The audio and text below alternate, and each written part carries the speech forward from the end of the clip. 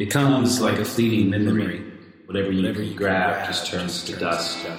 Like eye contact with a stranger in a crowded room is a dream begging to be real. The passing note of a song, the glimmer of the shifting sea. I think you saw it, I think you see it. We are. Kind of feels nice. Kind of feels peaceful. Homey. I feel good. Yeah? Yeah. Well, let's see how this goes. To the shores. To the shores. So 2024. We are. Here we are. First episode. I know. We've got some changes going on around the podcast. Yeah. We're back in Matt's studio. Yeah. Sans video. The last year, we have been using a podcast studio that we were sharing with a couple of other people. And you've probably seen some of the clips on Instagram, YouTube, and if you listen on Spotify, you can actually watch video while we talk. That was really cool. Mm-hmm. Very professional lighting, curtains, background, all of that. And we have decided to move away from that for the next little season of the Shores. Yeah. So we're back in my home studio. We don't, as of yet, have video here. We might change that. We might not. I don't know. I think we're going to talk a little bit about why we're making this change. Yeah, I think that's you're like, I don't know. I think mainly just, I think this is going to work good for now. There's a few things. Like, we're not getting episodes out just because it's a little bit more complicated. Yeah, so I did want to say that. So as we record right now, this is episode 179, which is pretty awesome. That's a lot. The last one that is published right now is 166. So there's 12. Did I do that math right? Yeah, 12 episodes that we have not published yet. And part of the reason for that is that editing and producing and publishing these video episodes is a bit more work. And the last year was pretty rough. And we realized that we were kind of under a mountain of work that needed to be done so that we can keep doing this thing we love doing. And it became clear to both of us that, one, the finances weren't working out to stay in the studio. Two, we had to be honest about the fact that neither of us had the bandwidth to keep up with getting those episodes out. And that's a hard truth. Yeah. Because totally. We really liked doing it there. And the burden of the editing was falling on me, and that's not totally to dog you at all.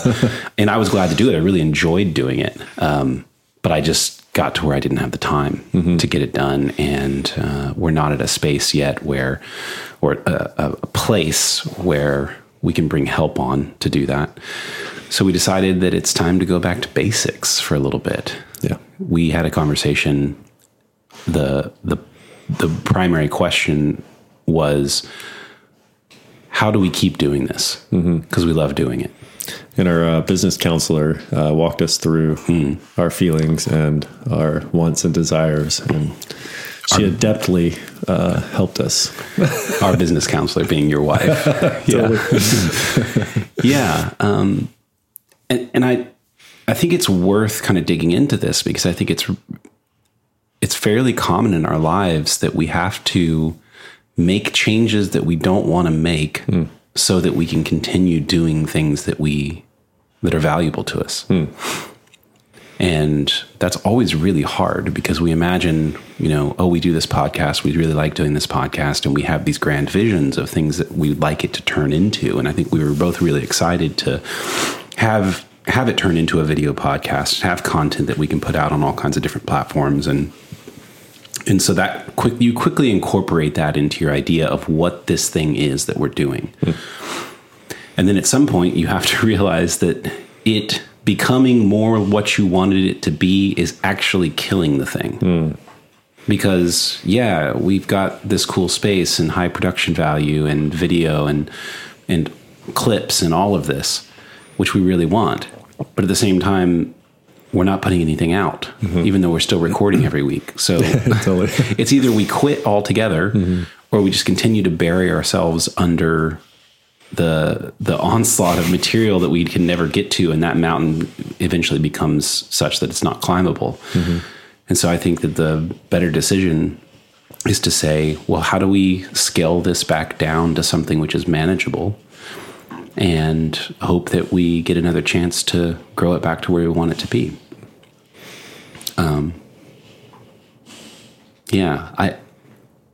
I'm glad that we made that decision. It kind of stings a little bit. It's a bummer to be close to what you want and then to have to give it up.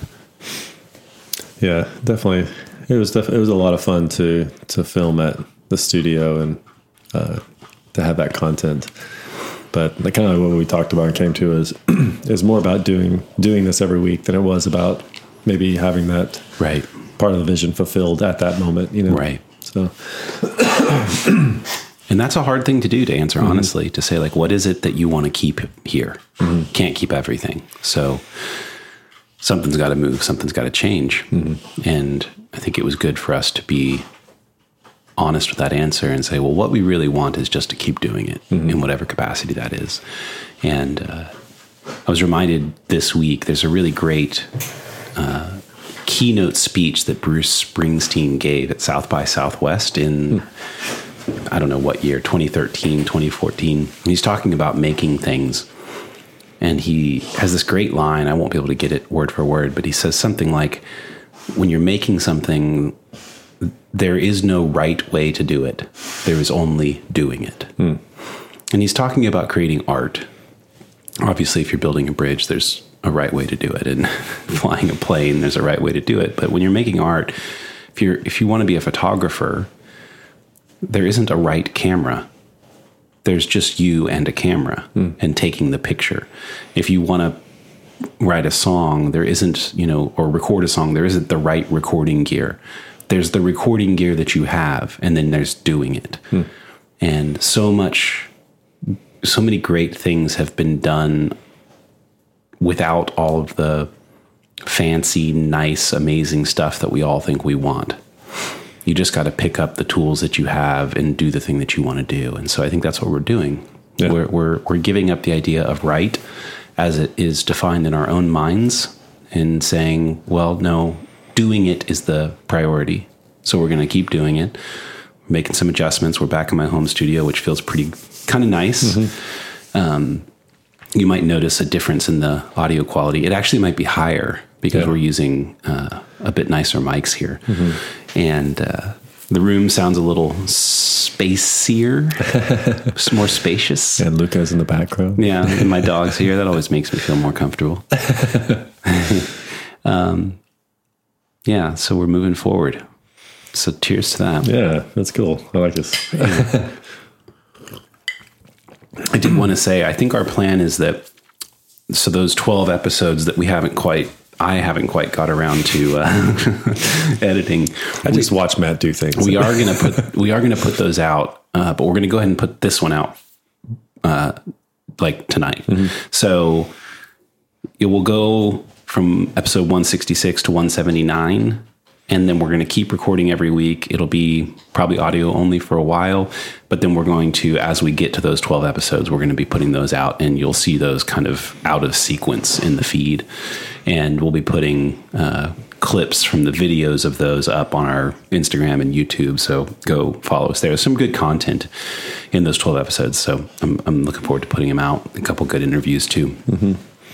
Yeah, it covers like 3 or 4 months or something like that. Yeah, it's a pretty big time frame. Yeah. But it's going to be a wild year, 2024. So maybe it'll be nice to have some like content from the archives to listen to. Totally. That's not about like the insane state of the current world. That's the truth. I see like so many insanity. Like there's a thing in Ecuador that happened yesterday, and stuff in the Red Sea that's kind of going on. Bitcoin ETF today, which is really cool. What was in the Red Sea? There's I think the rebels in Yemen were firing at... He's really going for it. He got a haircut today. Firing at some ships in the Red Sea, like pretty intensely. And Yeah, so it's interesting. I'm always kind of skeptical sometimes whenever there's so much bad news, like, because I feel like there's just bad news all the time, every day. Yeah, and it's just choosing what you want to look at or what you want to focus on. I mean, most of my day this last 3 days have been focused on the Bitcoin ETF. I feel like that's such a big deal, and I'm kind of excited about this happening and institutions coming in to be able to invest through the ETF. So I want to know what you think about that. Like, what are you excited about the ETF? And then I want to go back to what you just said about like choosing what to focus on. Well, I mean, there's some negativities to it too. It should bring some price stability to Bitcoin in the long run. And just was listening to Pomp talk about this with his guest, and it made a lot of sense to me. So, like, a lot of these bigger firms that are coming in, they're only going to allocate like 1% or 5% of their investment into Bitcoin. And so, if that investment goes over that 5%, then they will sell it. And if it goes below that 5%, they'll buy some more. So there's kind of a built-in mechanism to kind of keep those bigger firms into that investment allocation. So that's kind of a good thing, and also kind of like we kind of like the volatility of Bitcoin because it's just like it just keeps going up. Yeah, so that's going to create an increase in the number of transactions on the Bitcoin network. Is that right? Which will be good for the price of Bitcoin. Yeah. Hopefully. Yeah. And then there's the whole thing of too, is like this becoming more scarce, and the liquidity, I mean, the amount of Bitcoin available will also kind of be sucked off the market, and will put pressure on the price to go up over a period of time. And there's the Bitcoin halving this year. In April. Yeah, so it's all really exciting, which basically just means that there's less Bitcoin. Like, Bitcoin is inflationary, but it's at a very, very low rate.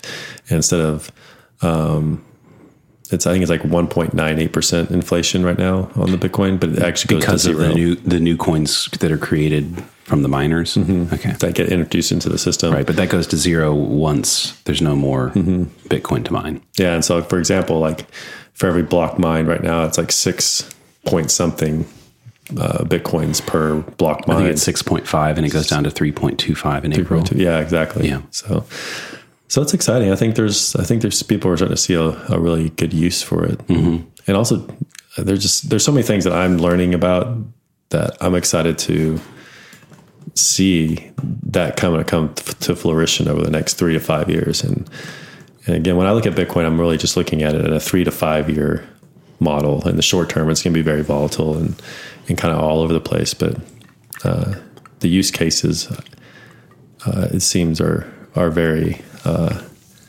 very viable and becoming more viable. What were you saying earlier about the price of houses? Oh yeah, that's super fascinating. So like if you bought a house in 2015 for say like $100,000, and you were going to buy that same house today in 2023, that same house would cost you $500,000. But I won't get the exact number of Bitcoin for this, but in 2015 you would have probably paid let's just say this price is at $10,000. So you'd pay 10 Bitcoin. 10 Bitcoin, yeah. But now if you were to have bought that house, it would be down to like 7 Bitcoin or something like that. Less than that, right? Yeah, less than that, yeah. Bitcoin's at 45 right now, so it's like 2.1 or something Bitcoin. As if it's 500,000. Gotcha. Oh, I see. Yeah. Yeah, so it's just, it goes, it's actually deflationary. So if you denominate the transaction in Bitcoin, that house has gotten cheaper. Yeah. Which is such a weird way to look at things. If I would have put my money back in 2015 into Bitcoin, it's like I could have bought more of a house today than I could if I just kept it in dollar amounts. Yeah, and generally you tend to think about things like that as, well, the value of Bitcoin has gone up. But there's no reason not to think about it in terms of relative to Bitcoin, the value of everything else has gone down. So everything's deflationary. Everything's cheaper. Yeah. Yeah. So it's such a new world to kind of like work your head around. I think it won't become very mainstream for many years from now. But something I'm kind of experimenting with is that we're both in our 40s and we have families and children and houses and, jobs and all this stuff. And along with that comes a, fairly significant number of pretty large payments that we have to make, whether that's mortgage or rent, car payments, things like this. And that means that I generally have to have quite a bit of cash in my bank account on any given moment in a month, not a ton, but, let's say $5,000. Just to make sure that those bills can get paid. I choose the number 5,000 arbitrarily. It's just it's a non-trivial amount, right? So I thought, well, rather than just having that cash sitting in my bank account, what if I put it in Bitcoin, and then when I needed to make a payment, I sell the Bitcoin for the amount of dollars that I need to make that payment, and I go make it. And obviously there's some risk involved there because Bitcoin is volatile, but I think we're moving into a year or probably a 2-year period in which it will mostly be going up in value, which means that if I think about it in the terms you just used to describe the value of a home, my payments are going down. So if I need to make a payment that's $1,000, and let's say I have that money on January 1st and I need to make the payment on January 30th, or February 1st, let's say a month later. If I put that money into Bitcoin and then on February 1st, sell the Bitcoin and go pay the bill for $1,000, if the price has gone up, the price of Bitcoin has gone up relative to dollars, that means that I have money left over. I paid my $1,000 bill and I have money left over. Yeah, I think the one tricky thing there is capital gains taxes and stuff like that, which is kind of makes it a little bit weird. But in a world without capital gains tax, that actually would work really great, which is probably like 24%. I think is maybe 30% because it's short term. Well, that puts a damper on it for sure. But I think the cool thing is you're kind of going through an exercise of like, oh, cool. Like this is actually a money that's powerful for the people, and that it's not that you have control over, and the government can't inflate away your money. That, I think it was 4 years ago, 2020 versus today, your dollar is now, it takes you $1.20 to basically purchase $1 worth of stuff from 2020. Well, and so that's interesting. So you could say that the items are getting more expensive, but that isn't really true. It's just that your money has become less valuable. Yeah. The increased supply, there's more money chasing after fewer goods. And so that causes prices to go up. Right. Which for me, this is all brand new stuff for me. And I'm 46 years old, and I kind of have heard these things and understood these things to a very small degree. But I feel like now I'm starting to experience them in a real way and understand them. Because that's the thing. Right now you're hearing like, well, inflation is going down. It's like, well, it might be going down right now, but it doesn't take into account of how much it's gone up over the last, so it might have like over like a 2020 period to today, like it's $1. But isn't that also like really deceiving when you say inflation is going down? All you're saying is that it's going up more slowly. Yeah. Right. And it doesn't account for the $1.20 that you already need for the dollar purchase. It's like, oh, okay. Yeah. So next year, like if inflation went up 10% every month for 6 months and then went up 4% for 1 month. Yeah. It's very deceptive. It still went up all of those percentages before you got to the smaller increase. Yeah. Yeah. So I'm really loving it. It's really making me think about, my future, my wife, my kids, what kind of world do I want them to live in? Because I feel so much pressure right now with the cost of goods and what it costs me to run a coffee shop. It just, where for me to have an espresso machine fixed or a fridge fix, it's like I'm looking at things costing me $100 to $200 more to fix that. Like I was just looking at my, I'm just going to use some arbitrary numbers, but this is kind of about where it is. It's like my my building maintenance and equipment maintenance for this year, 2023, was like $84,000. In 2022, it was $50,000. That's a big difference. Yeah. In 2019, it was $24,000. And again, it could be different things are breaking at different times. And as you know, there's a lot of variables in there, but that's pretty significant. I mean, especially when you're talking about coffee where margins aren't that huge to have, you know, a few tens of thousands of dollars. But I mean, that's just one area. We're not even talking about like cost of goods and stuff that we've had to like encounter and rents going up. And, you know, it's like, it's really, it just makes me more skeptical of our fiat in general. So, and I want to be able to understand that and figure that out a little bit better, because it's something that's really powerful, you know? Yeah. I think largely we are incentivized not to pay attention to how all of that works. And to the extent, I mean, I don't understand now, but you know, you and I've kind of been curious about this for a few years now. And the things, like once you kind of start seeing a couple things, it starts to get like almost unbelievable. Yeah. Like my understanding is that if I go to a bank and I say I'd like to take out a mortgage to buy a house, it isn't as though the bank has that $500,000 and then they give it to me and I go buy the house. They just invent the money and give it to me and I go buy the house, and then I pay them for a 30-year mortgage. You end up paying for the house like 3 times over. So for a $500,000 house, I'm going to pay the bank $1 million. So all the bank did was get $1 million from me.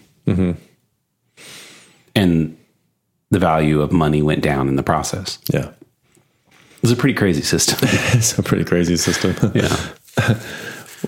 Well, let's move away from that because neither of us exactly know what we're talking about. Well, just to kind of end in this area is like, you're listening to us talk about something that Matt and I are really trying to understand. And I've come to the point where I feel like I understand it enough for me to move and make decisions in this area, but not enough to like, I wouldn't recommend anything I'm doing or saying. And I probably couldn't be as eloquent as I should in these areas, but it's a really great rabbit hole to go down. There's a lot of great books to read on this. Like Lynn Alden's Broken Money is a really great one. She covers like the origin of money and she covers it in a way that like most of us lay persons can understand.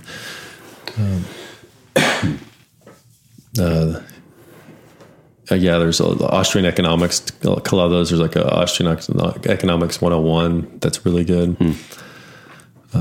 There's also one I'm reading right now that I've kind of forgotten. Oh, The Hidden Cost of Money, which is super fascinating. He looks at like climate and banking and family units and how that's impacted money and stuff like that, and the impact of those things on money. That's been also really, I thought it was just going to be a regurgitation of Lynn Alden's book. And I was like, oh, no, this is like completely different. It's actually impressive. What's that one called? The Hidden Cost of Money. Cool. Yeah. And the good thing about Lynn Alden's and this guy's, the Hidden Cost of Money guy, they've been published recently. So a lot of it covers what happened during COVID. So that's really informative. Yeah, that's cool. So transition and scene. Well, you made a comment at the beginning that I just think would be a good topic to attack, given that it is the beginning of a new year. And it's the beginning of a very interesting year. You made the comment, what is it that you want to focus on? And it isn't as though that topic is exactly new to us or to this podcast, but I feel pretty strongly that our attention is going to be fought very hard for in the coming year. I think that was a trend that started around COVID. And we all live in bubbles to an extent that we can't fully understand. And you can kind of tell, and it's interesting because I think you can tell when you see somebody that you generally know and love and respect, and they say something that is basically nonsensical to you, to your understanding of the world. And that could be about COVID, or it could be about politics, or it could be about current events or whatever. I've had this experience a couple of times, and I just thought, what are you reading that I'm not reading? What am I reading that you're not reading? Like, it's clear that we have totally different sources of information. And I think evolutionarily, when you encounter somebody that's completely disconnected from you like that, it's almost like encountering somebody who is insane on the street. You don't understand them, and your instinct is to kind of get away from them. You know, if you're living in a community and then somebody comes in who doesn't understand any of the social norms, doesn't understand any of the, ways to behave, doesn't know anybody, they're acting very strangely, your natural reaction to that is to sort of be like very timid, probably keep some distance between you and that person. Well, it's a fight, flight, or freeze kind of moment, yeah. But I think we are having that sort of visceral reaction to people assuming we share a same informational landscape. When you're on the street in your community, you are sharing the same informational landscape. And as far as all of the inputs and information is all available to all of you because it's all right there in the real world. But we're living so much online lives that you have no idea the pipeline of information that's going into the head of the person next to you. And sometimes you can see some overlaps. Like so you and I send each other things a lot, like posts, Instagram memes, things, whatever, and it's interesting because sometimes like you'll send me a bunch of stuff that I've never seen. And that there's also times where like uncannily, it'll be like you send me a Instagram reel and I literally had just watched it. It's like, you can tell the algorithm has us overlapped to some extent. Yeah. So all that to say, there's a lot of really important things happening in the world right now. Obviously, we have at least 2 hot wars in the world right now. We have a semi-third with Red Sea kind of thing happening right now. Yeah, which I'm not up to speed on that. We've got this presidential election, which is going to be crazy. Well, yeah, depending on how you want to look at it. I don't know if entertaining will be the right word. I don't think so either. I mean, it got so nuts in the last one. And then with all the insurrection stuff as a response to that, like I don't see any way that this doesn't go in some kind of scary direction. And all of this to me means the demand for your attention to control what you see and don't see is going to be high. And I don't mean that there's literally somebody trying to engineer what you see and don't see. It's like an emergent, unavoidable property of the information age. There's so much to see and so much to look at that you have to have some kind of curation mechanism, some kind of filtering mechanism. Otherwise, it would be worthless. Yeah. So that's the world we live in. And so there's not much you can do about that. So back to the question that you posed earlier. So given all of that, if you just sort of lay back and scroll through the algorithms, whether it's on, you think of that as Twitter or Instagram or TikTok or even legacy news, you don't know what you're going to be getting. Yeah. So I think we kind of have to be active participants and ask ourselves questions like, okay, what do I want to focus on this year? Do I just want to be a passive recipient of all the madness that's surely coming my way? Or are there some things that I'd like to focus on, regardless of what all that madness is presenting me? And I sure as hell hope that the answer to that question is yes. Maybe the harder question is, what are those things? It's interesting. I kind of feel like you're saying, am I going to choose to be a victim, and whether willingly or unwillingly, to the world around me, or am I wanting to take responsibility and choose what I'm going to focus on and spend time and effort in going after that, because I think there is a part that, once you get into a stream, a lot of people will just kind of let go and just fall victim unwittingly to whatever stream they have to be in, or bubble, or whatever you want to call it.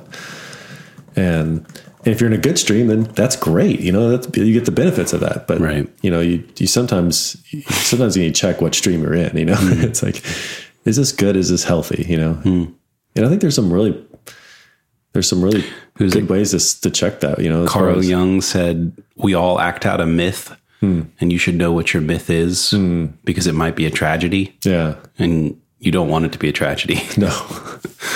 No. So if you know what it is, then maybe you could do something about it.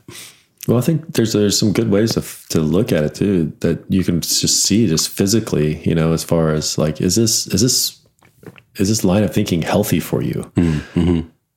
Are you becoming irrationally, unwittingly like angry and frustrated and anxious about the world around you? Mm-hmm. And there's healthy stress and anxiety, as far as like being concerned about something. But once it kind of starts to move into like that sort of unhealthy part, I think that's sometimes the hard thing to see, because it's good to be, sort of righteously angry at a lot of the things that happen in this world. But that can just quickly like shift over into a sort of overly righteous, self-righteous, and you start to miss the gray areas of what you're kind of taking in. You can become almost a pawn in some sort of cult of ideas. Yeah. But I don't know. So I guess that's the question too. Is like, well, how do you choose what to focus on and to keep yourself from the cult of ideas, or or becoming a part of a cult of ideas? Right. Well, your question about paying attention to where you're unhealthy, I kind of got hung up on that a little bit, because I thought, when you're healthy, you don't really know it. And I think kind of even when you're unhealthy too. Well, but maybe you know it more when you're unhealthy than you do when you're healthy, because I'm sure that the experience of like, you're going along your day or whatever, and you're not thinking about your body. You're not thinking about your health at all. You're just doing what you need to do. Everything seems to be working. And then you feel like a twinge in some muscle, and it's like, wait, did that hurt? Or was that just, what was that? I don't know what that was. It sort of comes like as this anomaly. It's like, am I about to experience like a catastrophic health event, or am I getting sick? Or, sometimes our bodies just kind of twinge. It could be nothing. So it's almost harder to know when you're healthy. If you're unhealthy, it's like you get appendicitis. There isn't really any argument about whether or not something's wrong. The question might be what is wrong, and you might not know. Yeah. But it's like, it's very clear something's going on. There are types of unhealth, and this is maybe what you're talking about, which do go a little bit more unnoticed. But I don't actually think that's true. I think we have an easier time dismissing them out of fear. So maybe one of the answers to how do you pay attention to when you're unhealthy is to pay attention to what you're afraid of. Well, let me kind of throw a little curveball on it, because there's a certain part where you start to acclimate to. So at some point you kind of feel this place where like, you've gained some weight or something like that, or maybe your breath isn't as good as it used to be. And then that becomes the new normal. It's an interesting example. Your breath isn't as good as it used to be. Well, I can tell this in whenever I'm doing my breathing exercises. If I don't do them for a period of time, it's like, oh, but it became my new normal, where I have a deeper capacity. You're not talking about the smell of your breath. You're talking about your breathing ability. I see. That too. I get it. Yeah, totally. Okay. Yeah, so I think just there's a certain, you sort of normalize to whatever that is. It's the same thing when you're healthy. Is like, you're like, oh man, I feel so good. And then you kind of normalize, and that health benefit that was at the beginning is no longer kind of with you, even though it's still present with you, but it's either present in a healthy way or present in an unhealthy way. But well, maybe that's what I'm saying is like, you don't notice normal. So what you notice is abnormality, because well, that's the stuff that you probably need to focus on. Yeah. The stuff that doesn't fit expectations and categories, it's like that's where the threat might be. Mm-hmm. Yeah, because you only expect that whenever it's something that's more chronic. You know, I have a chronic, something in my breathing's chronic. Like it's, I having a hard time breathing most of the time. Or you're tired all the time. And it's like, you just can't stop. And so it becomes something becomes a part of your life that you know you need to change, but you just don't. I think there's some of that part of what, you know, how we let other people affect us, or the news, or, you know, like I need to go outside and take a walk and look at the stars and the leaves. And Well, so one thing that I want to focus on, I just saw a way that this connected to what you were just saying, and now I kind of lost it, but there is how do I want to say this? There is a very lucrative, almost lustful idea that what is interesting and what has value is that which is new. Mm-hmm. And maybe in a world that's so dominated by news cycles, that's a part of it. So it's like, you know, when's the last time you heard anything about the Ukraine war? It's like, totally. You know, it's still going on. Mm-hmm. You know, in principle, the issue is still the same, but we've moved on. That's not new anymore. Mm-hmm. I mean, even the Israel-Palestine conflict has already kind of gotten stale. So it's like everything has to kind of be about what's new. The same goes for art and fashion. You know, and we've been moving this direction for a long time, but we're sort of obsessed with the new young musician, the new young actor or actress, the new movie, the new this, the new that. And I think I understand why we're that way, but there's so much value to be had in what has preceded us. And so one of the things I want to focus on is there's a couple of Fyodor Dostoevsky books that I've been wanting to read that I think are important and relevant for what's going on in the world right now. And I've had them for a couple of years and I haven't read them. And that's one thing I'd like to focus on. Yeah. Is some wisdom from other places, other times. So I think that would be a good thing for me to do, to take my head out of the swirl and bombardment of the algorithms and the news cycles and pay attention to what somebody from 200 years ago had to say about human nature and the nature of society as well, and culture.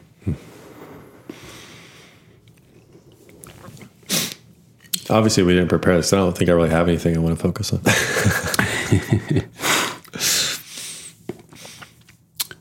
No, I think in generally, like, I mean, for this next year, I'm just excited about putting a lot of the things I've learned into practice. And Matt and I were talking about this at dinner tonight.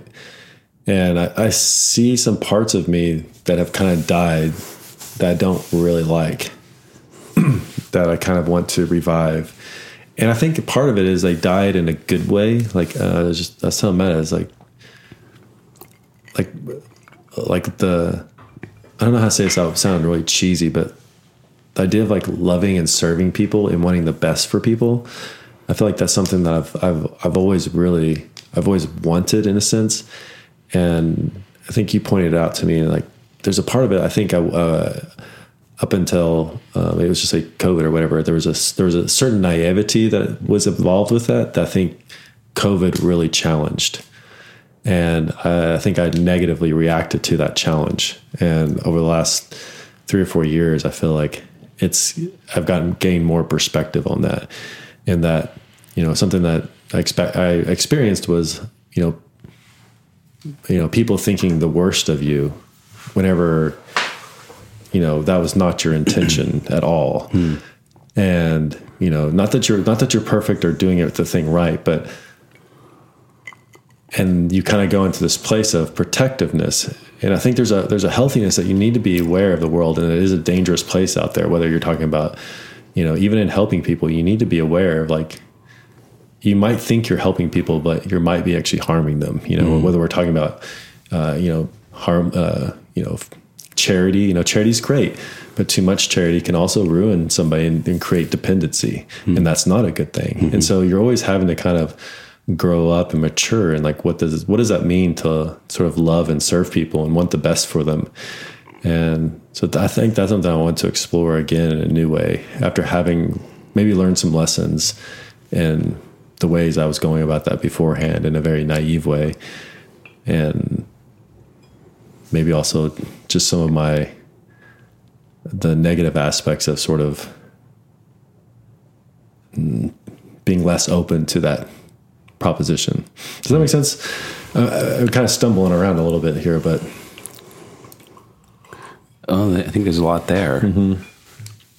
I think in part what you're saying is you want to pay closer attention to who it is you want to be and whether or not you actually are that person in reality. There was something else you said that made me think about the times of COVID. It did seem like, especially in 2020 and 2021, and then the veil lifted a little bit, but for those 2 years or maybe a year and a half, the focus was, because you said people thought the worst of you. And that actually seemed to be all of the focus everywhere. There was very little praise or benefit of the doubt or something like that for anybody. It wasn't like, oh, this person's is doing some really good things in the midst of this pandemic. There was none of that. Yeah. Anybody that you could meet, even potentially point to and say, yeah, we think this person's doing good. It was like, it was a person essentially just telling everyone else how bad they were. I mean, everything was negatively oriented. And I think part of what you're saying is like, yeah, let's take that for granted. That's a given. Can I transcend that and say, despite that, I see good.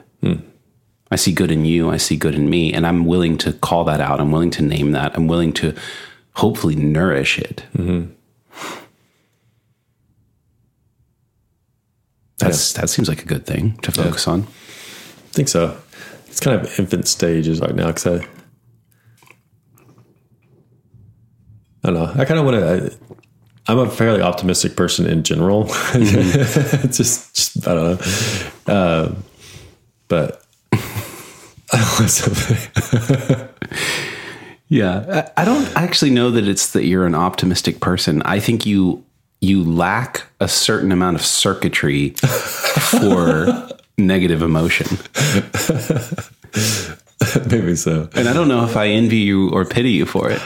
You know, that's a good question. I've actually examined myself in that way because like I use you and Allison as my examples. I'll be like, because Allison feels things very deeply and passionately, and I'm like, can we find some of that in me? I'm like, hello, anybody there? Anybody there? Okay.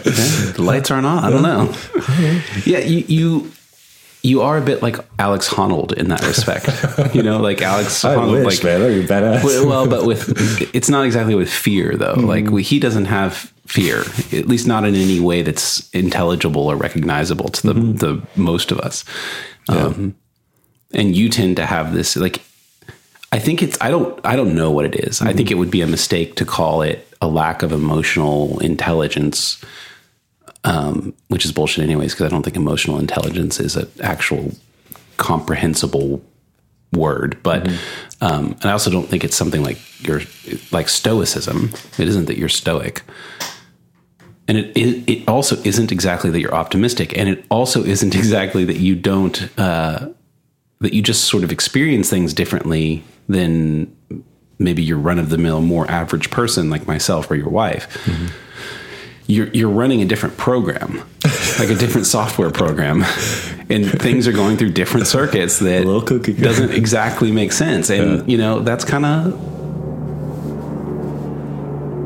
That's a low plane. Is the war starting? No, it's a helicopter. It's the war starting. No, I think it's kind of awesome. Which is why I say I don't know whether to envy you or pity you, you know, like. I think it's both, honestly. Yeah. And maybe that's the kind of the appropriate, if you love someone, maybe that is the appropriate way you should feel about them, because they have things that you don't have, and they see things that you can't see, but also you see things they can't see, and you have things that they don't have. And so it's like some sort of benevolent, hopeful mix of envy and pity that constitutes, I don't know, like a loving relationship.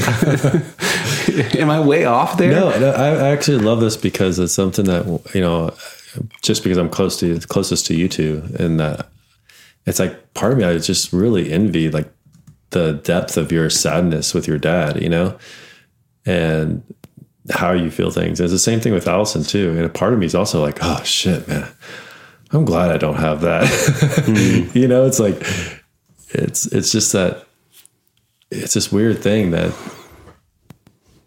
it's like you kind of are missing out on one aspect of it too, but you also are experiencing a different aspect of it. You know, it's like where, like, I just see Allison specifically, like where, because she feels things so deeply, like she has a tangible, like visceral experience and intimacy with the thing itself, you know?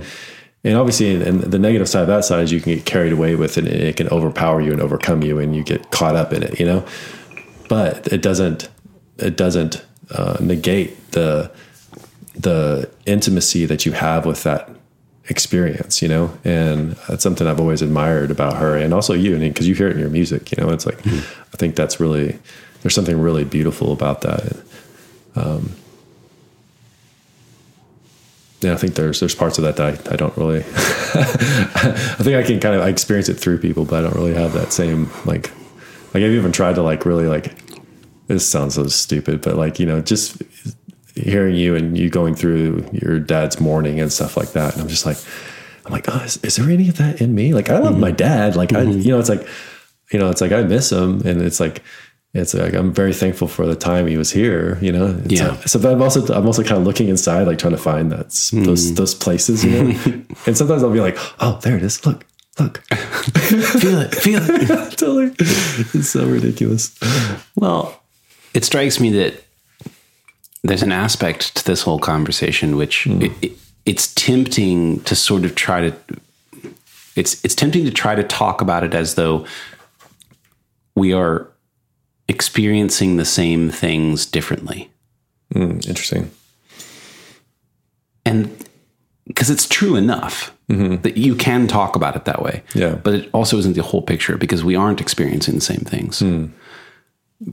Because I think I agree. Yeah. Well, so like, you know, both of our fathers passed away in the last, 2 years. And I think the differences in the way that you and I were affected by that totally are obvious to you and I, because we spend a lot of time together.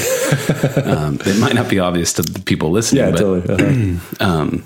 Well, you were probably a lot closer to your dad than I was. Well, maybe, I don't know, but that's my point, is that it's like, and not that we want to simplify it and talk about it like, well, we both lost a father. That's the same thing. And so the difference is in the way that we respond. And that's not true, because father is it's not a discrete category. And just like friend isn't a discrete category, you know, I have lots of friends of all kinds of different,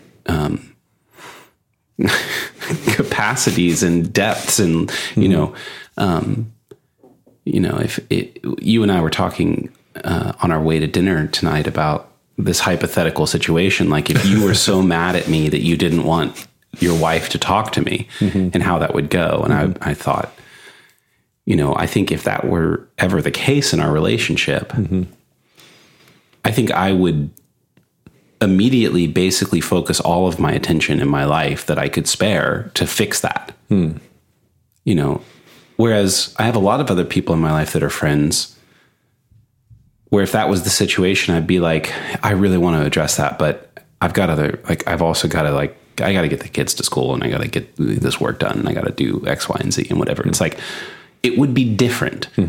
And that isn't to say anything exactly about the value of your friendship versus someone else's friendship. It's just that it's different. And so I think, you experienced a loss with your father well, I cannot understand your loss, even though I've also lost a father. And I think it's the same in reverse. And I think to the extent that it is observable that we respond to that seemingly similar situation differently, perhaps at least part, if not all of, or most of what you're observing is a difference of what is lost. And that's not a value proposition. It's just relationships are different. Just like people are different, for every relationship is different. What's interesting, because it makes me think of like you and Andrew and Katie. When I'm just thinking like specifically you and Andrew, like It was my brother and sister. Yeah.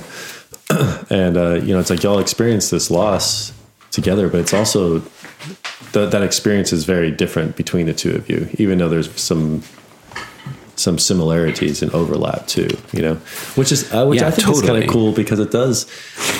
Well, he knew, my brother is 6 years younger than me. Like he knew a different dad than I knew. Like it's really hard to overestimate the difference in who you are as a parent from one kid to a kid 6 years later. Totally. And you're a different person. My dad was 23 when I was born. He was almost 30 when we're over. Was he 23, 24? Something like that, but different decades of his young life. Like he was a very different person. So my brother lost a different person than I lost. That's so true. Like Elia, like my oldest, and Hazel, my youngest, she's 10 and my oldest is 19. It's like, it's very obvious Allison are different people now, and we are raising her very different. Yeah. With some similar threads, but definitely different. Yeah. Well, it's almost like pointless to try to enumerate the ways in which things are different like that. But it is interesting to think that even with the same loss of my father, my brother and I lost different people, which is to say we lost different relationships. Yeah. And so did you and your brother. Yeah. Like it really affected my brother very deeply. Yeah. Yeah. I don't know that it's fair to say that you're losing your dad didn't affect you deeply. Yeah. Like that seems like a trite and petty kind of shallow observation. Totally. Yeah.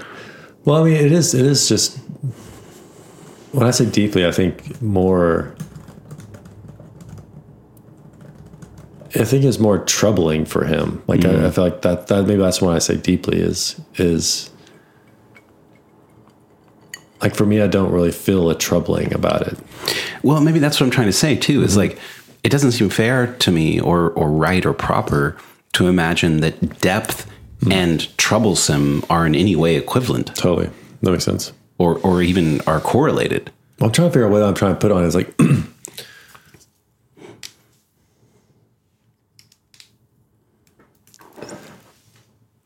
I probably need a lot of leeway in this.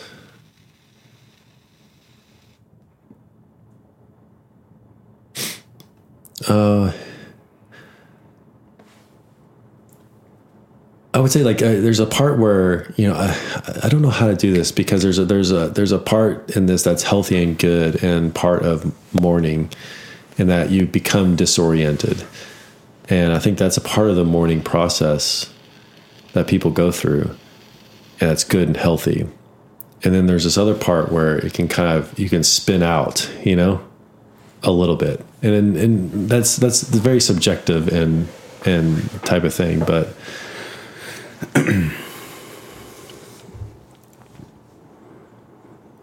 Well, it just seems strange to me that we would judge the depth of a person's feeling by how troubled they are or how disoriented they are. Well, no, I think that the semantics are getting kind of messed up here, because I think I'm trying to I'm trying to make a distinction between like good, healthy mourning, and there's not a time frame. Is there such a thing? There is such a thing, because when it's not not the right thing. It's hard to maybe say what it is, but you know what it's not. You know, because like there's a part where that can spin off into like depression or a loss of the will to live, you know, like that starts to move into the unhealthy space, and not just like one day or a week or 2 weeks. I mean, again, you're getting these variables that are really hard, but you know unhealthiness when you see it. Yeah. You know, so I think that's what you're talking about. When you're talking about deep emotional loss or hurt, it's like, it can look like that, but it's not that. But at some point, it can spin out into that, you know, that sort of like depression, unhealthiness, and the loss of the will to live, or whatever it might be. Yeah. I mean, this might be getting too complicated because it's hard, because I think they both look the same, but at some point they don't. Yeah. It's like if someone lost their kid on, you know, that was shot right in front of them, you see them wailing and being insane, you say, no, that's healthy. That's good. But if it was like 2 or 3 years from now and it was still there, you'd be like, the healing hasn't really started. And again, I'm trying to use a long enough time frame that I don't get into the subjectiveness of like, well, some people just need longer to and I totally get that, but I feel like we can all agree at some point some of these things become unhealthy, you know, if not. I feel like I'm just going to step on a landmine anywhere I go on this one. Yeah, it's definitely a sensitive... Well, it's a sensitive thing to try to make sense of or to think about, because it's hard to blame anyone for the way that they mourn a loss. Totally. Because it's kind of like what we're trying to get at. It's like, I don't, and maybe that's why I said, I don't know if there's such a thing as healthy or unhealthy mourning. If I just think about mourning itself, because mourning itself is so ineffable. It's so, you don't know what to expect from it. You can't control it.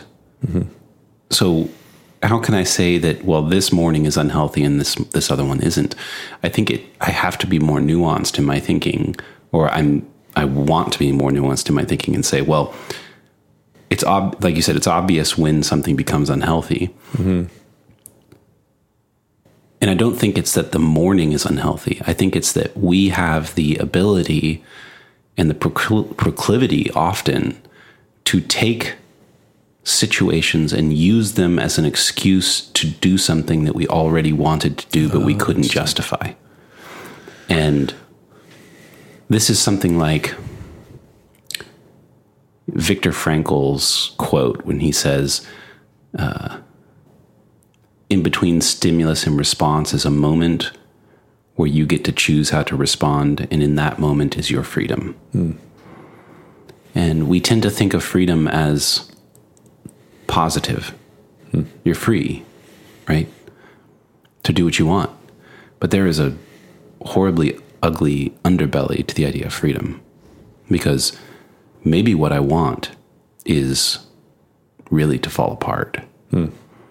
Maybe what I want is an excuse to lay down all of my responsibilities. Maybe what I want is revenge against myself and against everyone else around me, against being itself for not being the way that I want it to be. And so the mourning comes, and I think we do have a choice to decide, in a sense, how to dance with it. I will dare to tell you a bit of my own experience with that, and a conversation I had with my therapist about it, which was that, you know, I certainly have felt at minimum despondency, potentially nihilism, and potentially a call to unbeing itself as a response to losing my father. And my therapist, he's very Jungian in his approach to therapy, describes emotions as sort of different. I found this on the web. Oh, Siri? God, you scared the shit out of me.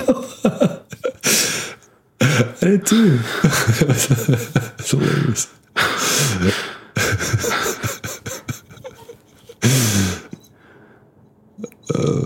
I'm not going to tell you what I thought was just happening.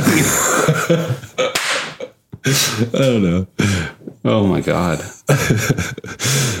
I'll have to tell you, it did throw me like, That was wild.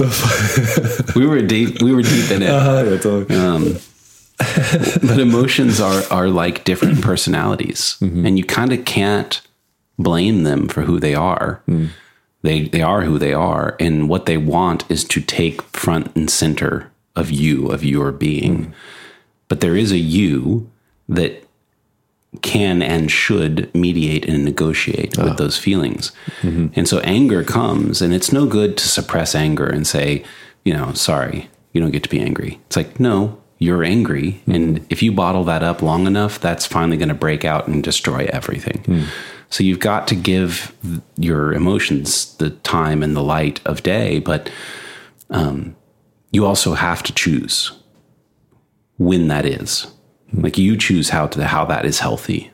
And I think in a sense, I have felt very deeply in certain moments, and probably very, very dark moments, a battle between some part of me that just wants to die, just to give up, life isn't worth living. And some other part of me that thinks,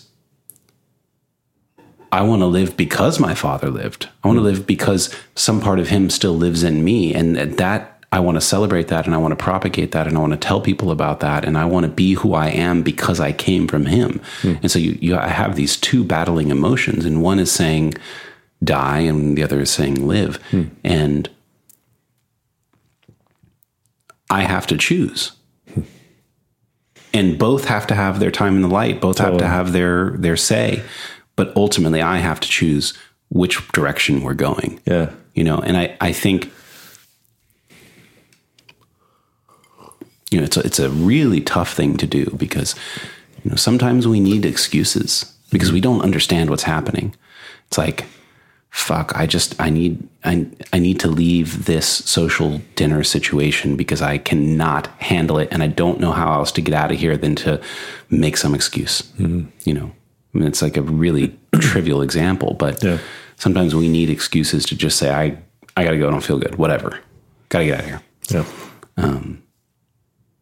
And other times we need to not make excuses and say there's an actual, I would say almost divine battle happening in which one part of me is saying, I'm oversimplifying this, but one part of me is saying die and another part of me is saying live. Okay, I got to choose.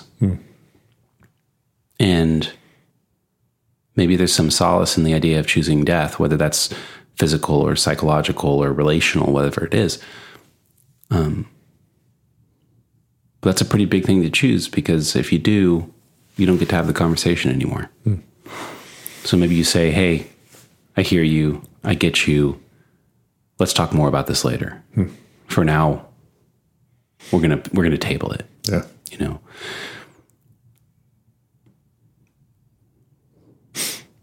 I love that. It's such a clear picture for me. Like, there's a part, I think it's in all of us, but there's a part in us that yearns for death. And I think that scares us too. And I think that's also, if we don't pay attention to that part that yearns for death, I think it can move into an unhealthy place. Like, because there's something about, there's a piece in that, in its healthy, good timing, that like my time has come and it is served and I accept you. And so I think there's a part of us that if it comes up too soon, it can be not okay. It's like, but it's more like telling it its place, like, hey, the Michael in me that yearns for death, it's not your time. you know, like there's a time to accept that and desire that, but that's at the time when you're finished, you know? And I think that's the part that I get goosebumps just thinking of that, because it's like, it's almost like patting him on the leg and saying, no, your desire is good, just not for right now. You know, it's like, I mean, even I could even see this in times of heroicness. You know, it's like, I'm going to put my life on the line to save somebody, or to go into this burning building. You know, it's like, it's a disregard for your life. And it's like, it's not the same as that yearning for death, you know, but it's like, it's kind of a close cousin to it, you know, and it's maybe not. I'm getting a bit hung up on the idea of yearning for death. I kind of want to argue with that. Okay, go for it. I think I see the glimmer of recognition in the sentiment, but I don't know that I could attack that directly. But I think maybe whatever it is that might be true about that, there's another side of that which is sometimes you might yearn for death, which is maybe to say to yearn for release, or to relief, or to rest, to finality of some kind. But it's another thing when death starts yearning for you. Oh, that's interesting. And I think that is very well documented in mythology and in archetypal ways. It's the idea of the siren. The siren is yearning for you. It is calling to you, lulling you, and it is going to kill you. That's a really great. And who is it? Odysseus has his men tie him up to the mast of the ship so that he doesn't go to the call. You know. Yeah, it's like, again, an untimely death. It's like there's like this external. That's fascinating.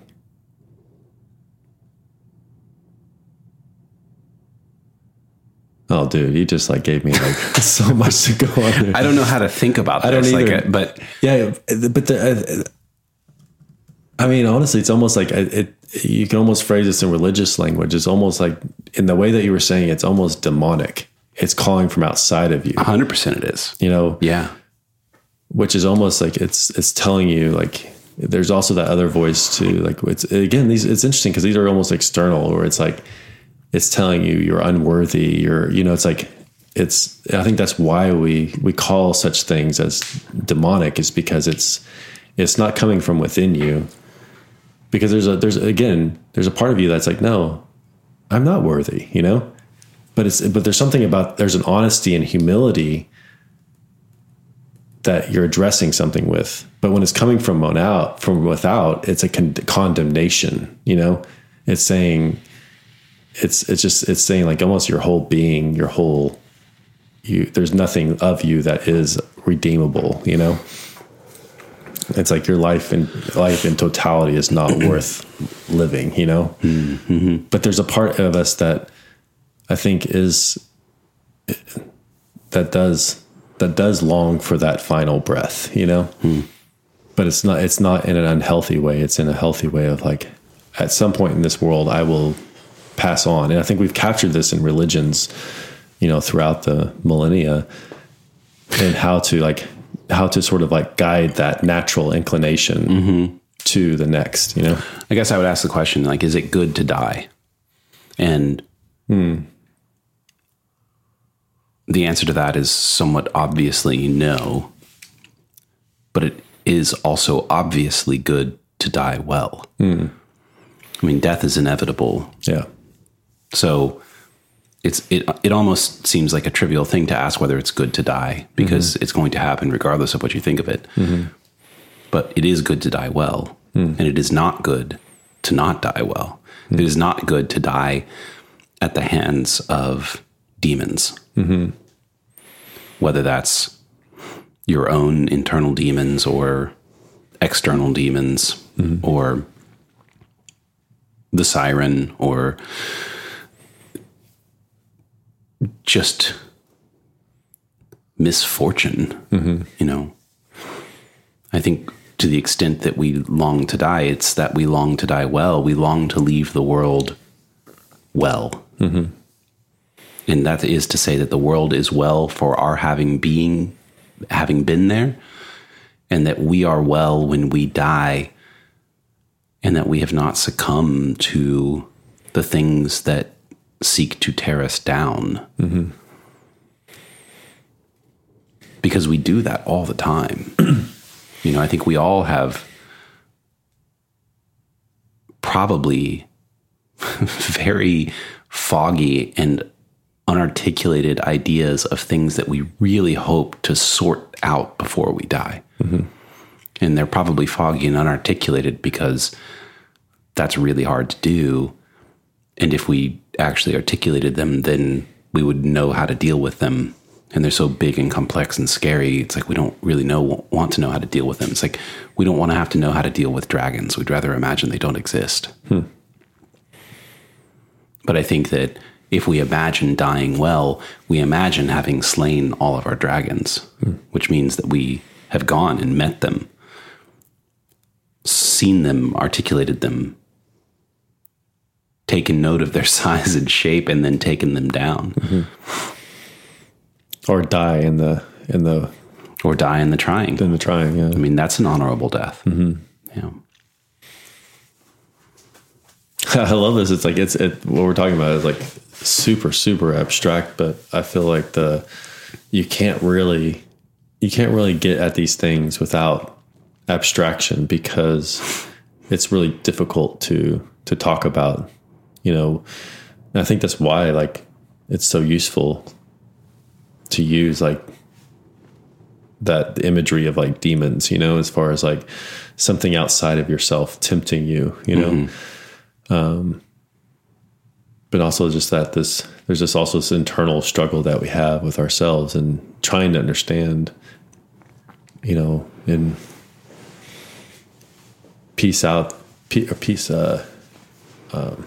extrapolate out like the reality is of like, I'm going to die. Well, how am I going to die? Well, that's interesting because as you just said that, I think what you meant by that is not what are the specifics of the way that I'm going to die. Mm-hmm. It was more, how am I going to die from a position of honor, like a position which is more in the realm of symbology. Yeah. Which I think I've been struggling recently with that word abstraction, because I think the idea of the word, as I have taken it growing up, has always been something like to simplify and summarize. Okay. And I think the way that we're talking about it now isn't that. Mm-hmm. It's more like, how do you symbolize something? And and symbols are important because they exist even if you can't describe them. Mm-hmm. A symbol, whether it's the Mother Mary or Jesus Christ or a totem pole, mm-hmm. doesn't matter what you have to say about it. Doesn't matter what you can see or understand about it. It exists. Mm-hmm. And you can write countless books of countless words about symbols. Mm-hmm. There's no simplification and summarization there. Yeah. So how are you going to die? I think we care ultimately very much less about the specifics of that than we do about the symbology of it.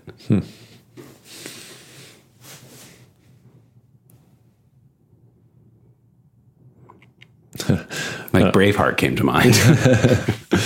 Well, I think that's funny is like when you see, and I think that's why I love movies and books, and it takes you through like Madeleine Engels talks about this, like how literature like allows you to kind of walk in the shoes of other people. Mm-hmm. She says a lot more eloquently this, and without having to actually go through it. And so you can read Dostoevsky and walk through something and be like, oh, that doesn't feel good. Mm-hmm. Or, oh, that feels good. That hurts actually, and you can kind of like experiencing something without actually having to walk through it.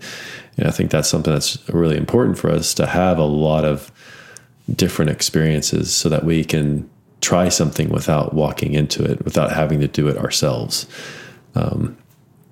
I think that's why reading like Viktor Frankl and Dostoevsky is like, it gets you in touch with some parts of you that are a little bit darker and a little bit more confusing. Like death, like it's a confusing thing. Like, what is that? It's easier to ignore, especially when you're youth. It's easier to ignore, but as you get older, it's like that's something that you start to encounter more and more. And I think that's a part of like, you know, the midlife crisis. So you're getting closer to death than you are from your birth. Maybe average years of life or whatever. And you have to start to encounter it, and you can either run from that or you can embrace it. And I think through literature and music and art, it allows you to sort of like encounter that symbolism and process it in a way that's a little bit more, abstract. Yeah. But I'm not saying we should stop using that word. I know. Well, who was it that said, every man has two lives. The second begins when he realizes he's going to die, something like that. Yeah, I don't remember. I've definitely felt that to be true. Like this year, probably on the heels of my dad passing away and me being of the right midlife crisis age of 41, it has become real to me that I'm going to die. Yeah, and the follow-on question to that realization. And realization it's not the right word, because it's not like I didn't know that before. Yeah. It's like now I'm certain of it. I see it. Yeah, there's an intimacy that you have with it. Intimacy, that's good. So the follow-on question is if I'm intimate with that reality, then how do I now spend my time?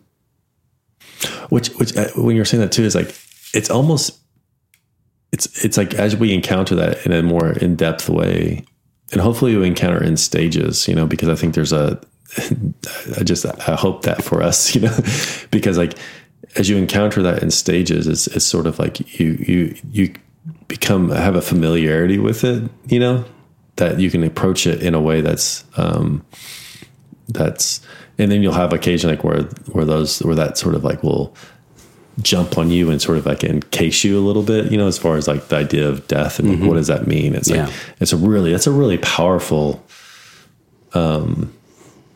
symbol, or that can kind of envelop you, and you can't see anything outside of that. It's like, well, why, but it's just something about encountering that helps us to really almost to live more deeply. Yes. I absolutely think so.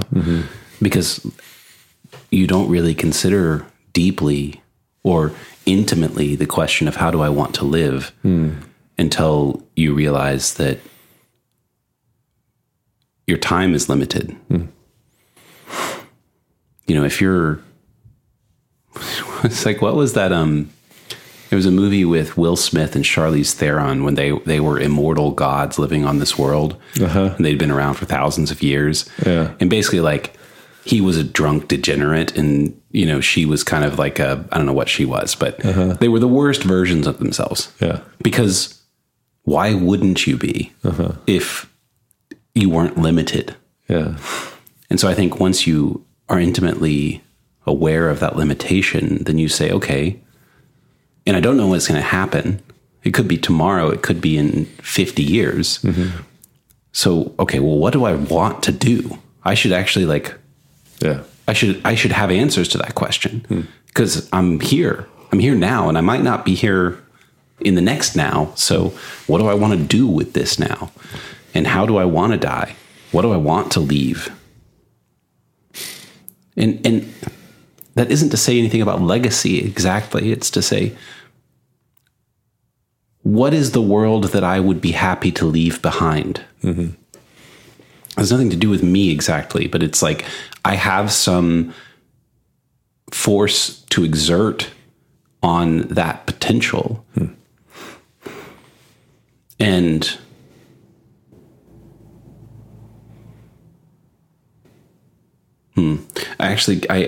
I'll read you some answer I had to that. Okay.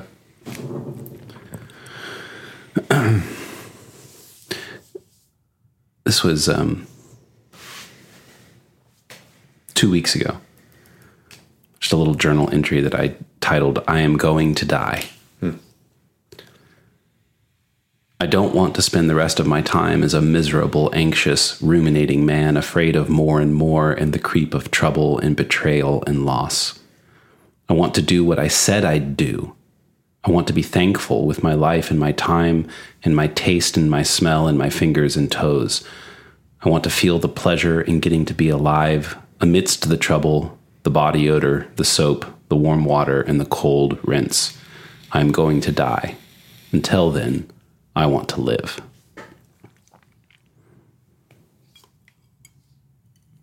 And it's like, I don't know what any of that means. None of that's actionable. Mm-hmm.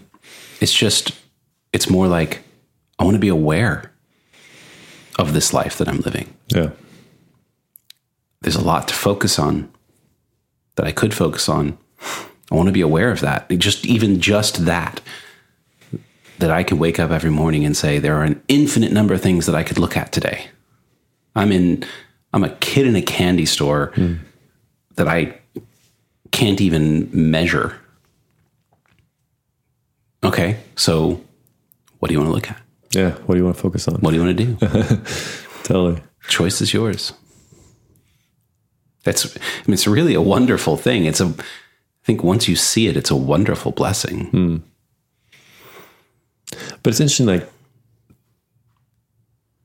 I think death is the one thing that can bring you to that space more intimately, like as you go through life and experience that, the passing on of things. Like if you don't understand the passing on of things, I think it's really hard to appreciate the here and now and what you have.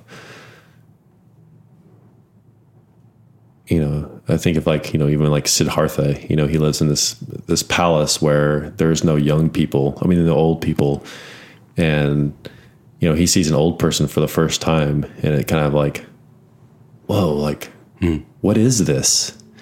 And something about that jars him into sort of like going off on a journey, and trying to understand like what is that sort of like passage of time, where he was before that he was just surrounded by young people and only good things.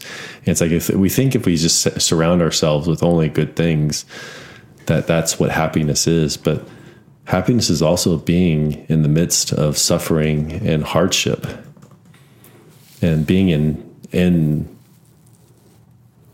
with other people intimately in their own suffering,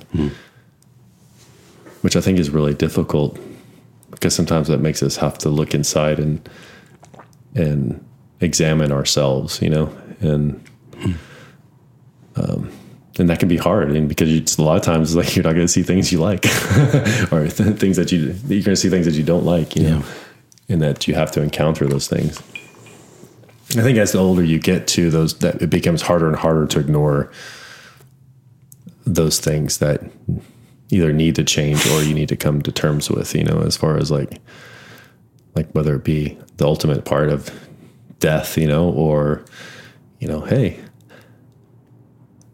like I really want to be involved with people's lives more and have a I was going to say positive impact on people, but like experience and intimacy with other people. God, I don't know. I don't know how to go there.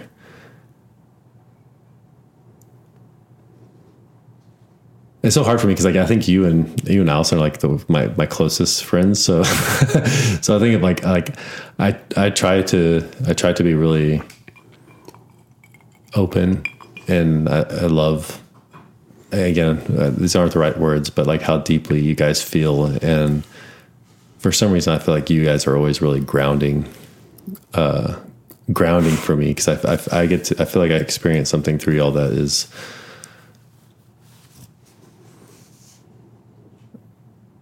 that there's like a marrow of life kind of aspect to it. Does that make sense? That's pretty awesome. Yeah. Yeah. When you were saying you want to have a positive impact on people, and then you caught yourself and you're like, that's not exactly it. Mm-hmm. My thought was, It's more like, hey, I'm here and alive and you're here and alive, and that's pretty cool. And rather than just stay in our rooms, maybe we should go out into the living room and just like fucking see what happens. You know, like it's not about positivity or negativity. It's just about, well, when we get together, something interesting happens. And sometimes it's trouble, and sometimes it's comfort, and sometimes it's illuminating, and sometimes it's boring, and it's all kinds. It's the totality of human experience. It happens when we're with people. Yeah. So, hey, we're here. And I think in general, we are most affected by people like that. It's like the stranger that you interact with at some point in your day, and they actually look you in the eye. And they're not looking with some kind of expectation or some agenda of something that they want to do. They're just actually curious. Like, who are you in this moment? Wow. Like, hadn't seen you before. That's where all of the marrow is, to use your word. Yeah. God, it's so interesting to see. Like, as you're saying this, I can just see all these places where I sometimes run from that, you know, like even just like 2 nights ago, I was sitting down and having a conversation with my oldest, and we were just having a great talk and stuff like that. And I was like, well, I think I'm going to go read. And I was just like, wait a minute. I'm kind of like walking away from this intimacy of this moment. And I was like, oh, damn it. Why do I do that? You know? Yeah. Well, the reasons for that are myriad. I mean, there's plenty of times where I think, you know, I could sit here at my desk alone and do what I do at my desk alone at night, which is read or write or scroll on my phone or whatever. And, you know, or I could call you guys or any number of other friends and say, hey, should we grab a drink or build a fire or do something? And sometimes I do. And sometimes I turn away from that. Yeah. Because sometimes it's scary. It feels like too much. It's like I don't have it in me to confront the totality of wonderful and horrifying being that I know that I will confront in my friends who are willing to have that kind of experience, you know? Yeah. It's so wild. And other times it's just good to sit down with your pen and paper and a book and ignore all the world around you. You know, it's like, it's so crazy. Like how many, there's not a formula to it. It's something that it's like you almost really only know the right answer in hindsight. Yeah. And that's kind of brilliant. It's kind of beautiful because it means that what's good is often unexpected. And that's awesome because if it was expected, well, then you're smart enough to know what it is, and then it's boring. So it's like, I'd much rather be confronted with the unexpected and be surprised and delighted than to design all of my experiences and ultimately be bored by the limits of my imagination. Yeah, I kind of fit more in that category. Like I have a very structured way of doing things. and I have to be very careful about that. Like not. Yeah. We kind of ran well, all we've been going place. for a while. Yeah. Should we? Yeah. What do we? I don't know. Yeah. Well, say goodnight. Yeah. Episode 1 back in the home studio. Back in the home studio, which actually feels really good. It does feel good. Yeah. Yeah. I'm sorry you guys can't see our faces when we say, you know, thanks for coming. I'm sure they're really bummed about that. Yeah, totally. I mean, we are pretty good looking. No, I want to bring the video back. We'll figure it out. Yeah, totally. Okay. All right. Thanks for coming out, guys. Thanks, y'all. Definitely. Love you out there. Bye.